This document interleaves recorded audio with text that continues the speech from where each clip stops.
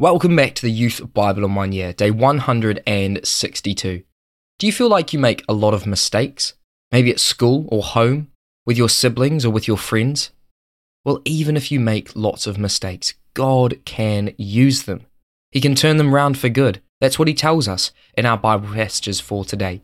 So how does God turn our mistakes and use them for his kingdom and his good? God uses all of our mistakes for his good. So let's find out how.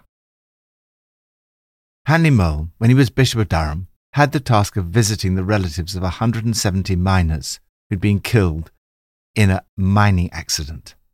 While he was wondering what to say to them, he picked up a little bookmark his mother had given him. As he held it up, on the reverse side of the hand-woven bookmark, there was a tangled web. There was no rhyme, no reason, no pattern, nothing. But on the other side, it said, God is love. The world sometimes seems to us like a tangled web. Often, we cannot work out what's going on or why we're suffering in the way we are. But the claim of Jesus and the Scriptures is that behind it all is the love of God. Even though things may seem very difficult for us to understand now, God is working out his loving purposes in the world.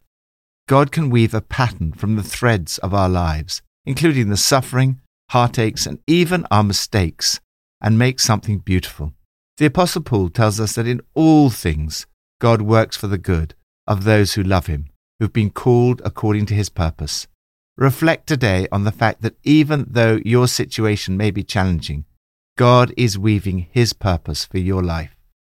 Job said, "You gave me life and showed me kindness, and in your providence watched over my spirit." Everything that happens in this world is within the sphere of God's working. Providence means God's foresight, the way he anticipates and prepares for the future.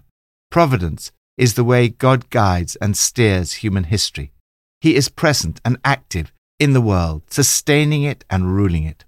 It's also the way he guides and steers your life personally and individually. God has a specific, unique destiny for you.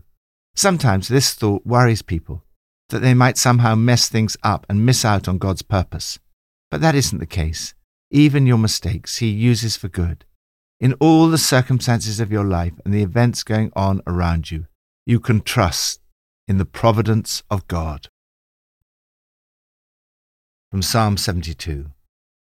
Endow the king with your justice, O God, the royal son with your righteousness. May he defend the afflicted among the people and save the children of the needy. May he crush the oppressor. May he endure as long as the sun, as long as the moon, through all generations. May people ever pray for him and bless him all day long. May his name endure forever. May it continue as long as the sun. Then all nations will be blessed through him, and they will call him blessed. Providence and prayer. Your prayers make a difference. Not only do they affect your own life, but they can also affect the course of history. How providence and prayer work together is a mystery. In some extraordinary way, your prayers affect the outcome of events. God is sovereign and works out his purposes through history, yet he involves you in this process.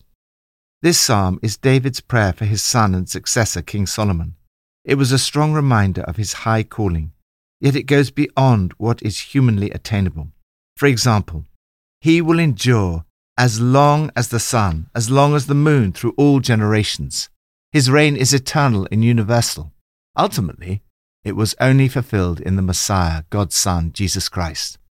This psalm is a prayer for blessing on the king, and through him, that all the people will be blessed with prosperity. The good leader will be concerned about poverty and justice. Please stand up for the poor, help the children of the needy, come down hard on the cruel tyrants. It's also a prayer that in his foreign policy, all nations will be blessed through him. David says, "May people ever pray for him and bless him all day long." It's clear that God's blessing on the leader will come as people pray for him. How this works, we do not know. However, it shows that praying really does make a difference. In his providence, God takes your prayers and uses them to bring blessing. Lord, thank you that prayer makes a difference. I pray for our leaders whom you have set over us. Give them grace and wisdom. Enrich their lives, that they may be a source of strength and inspiration, and promote your honor and glory. New Testament from Acts 7. At that time Moses was born, and he was no ordinary child. For 3 months he was cared for by his family. When he was placed outside, Pharaoh's daughter took him and brought him up as her own son. Moses was educated in all the wisdom of the Egyptians and was powerful in speech and action. When Moses was 40 years old, he decided to visit his own people, the Israelites. He saw one of them being ill-treated by an Egyptian, so he went to his defense and avenged him by killing the Egyptian. Moses thought that his own people would realize that God was using him to rescue them. They did not. After 40 years had passed, an angel appeared to Moses in the flames of a burning bush in the desert near Mount Sinai. Then the Lord said to him, "Take off your sandals, for the place where you are standing is holy ground. I have indeed seen the oppression of my people in Egypt. I have heard their groaning and have come down to set them free. Now come, I will send you back to Egypt." This is the same Moses they had rejected with the words, "Who made you ruler and judge?" He was sent to be their ruler and deliverer by God himself, through the angel who appeared to him in the bush. He led them out of Egypt and performed wonders and signs in Egypt, at the Red Sea, and for 40 years in the wilderness. This is the Moses who told the Israelites, "God will raise up for you a prophet like me from your own people," and he received living words to pass on to us. Providence and prophecy. We see in this passage the extraordinary way in which God planned and prepared for the coming of Jesus. God, in his providence, foresees the future, and so in a mysterious way anticipates, prepares for it, and guides it. Therefore, you can trust God's providence in all the events and circumstances of your life. Stephen's speech rehearses the ways in which God had guided and watched over Israel's history, and through it prepared for Jesus' coming. In this section, he focuses particularly on Moses. Moses had said that God would raise up a prophet like him. Peter has already applied this to Jesus. Now Stephen does the same. He says, "This is that Moses who told the Israelites, 'God will send you a prophet like me from your people.'" Moses was a type of Christ. He foreshadowed and prepared the way. There are at least 15 similarities between Moses and Jesus. Like Jesus, Moses was no ordinary child. The circumstances surrounding the births of Moses and Jesus were appropriately extraordinary. Like Jesus, Moses was born at a time when newborn babies were being killed off. Like Jesus, Moses was noted for his wisdom. Like Jesus, Moses was powerful in speech and action. Like Jesus, Moses had a season of preparation. We know little about the first 30 years of either of their lives. Both spent this time being trained for the task ahead. Like Jesus, Moses showed righteous anger at sin. However, unlike Jesus, Moses committed a crime, but God in his providence even used this mistake. Like Jesus, Moses was sent by God to rescue his people, but was not recognized as such at the time. Moses thought that his own people would realize that God was using him to rescue them, but they did not. Like Jesus, Moses aimed at reconciliation. Moses tried to reconcile them. Like Jesus, Moses is described as ruler and judge. It was said to Moses, "Who made you ruler and judge over us?" Like Jesus, Moses heard the Lord's voice. Like Jesus, Moses recognized that the holy place was not a specific religious location, but where God is present. For Moses, this was at the burning bush, for God said, "The place where you are standing is holy ground." Like Jesus, Moses set the people free from oppression. Like Jesus, Moses was misunderstood and rejected by his own people. Moses, whom they had rejected, they rejected him. Like Jesus, Moses succeeded in delivering his own people. Moses led them out of Egypt. Like Jesus, Moses' rejection brought God's judgment, but led to eventual victory. As the Apostle Peter put it on the day of Pentecost, God has made this Jesus, whom you crucified, both Lord and Christ. Lord, thank you for the astonishing way in which you work your purposes out through history, and through your prophets like Moses. Lord, I trust in your providence over all the events and circumstances of my life. Old Testament, from 2 Samuel 16 to 18. Ahithophel said to Absalom, I would choose 12,000 men and set out tonight in pursuit of David. I would attack him while he's weary and weak. I would strike down only the king and bring all the people back to you. This plan seemed good to Absalom and to all the elders of Israel.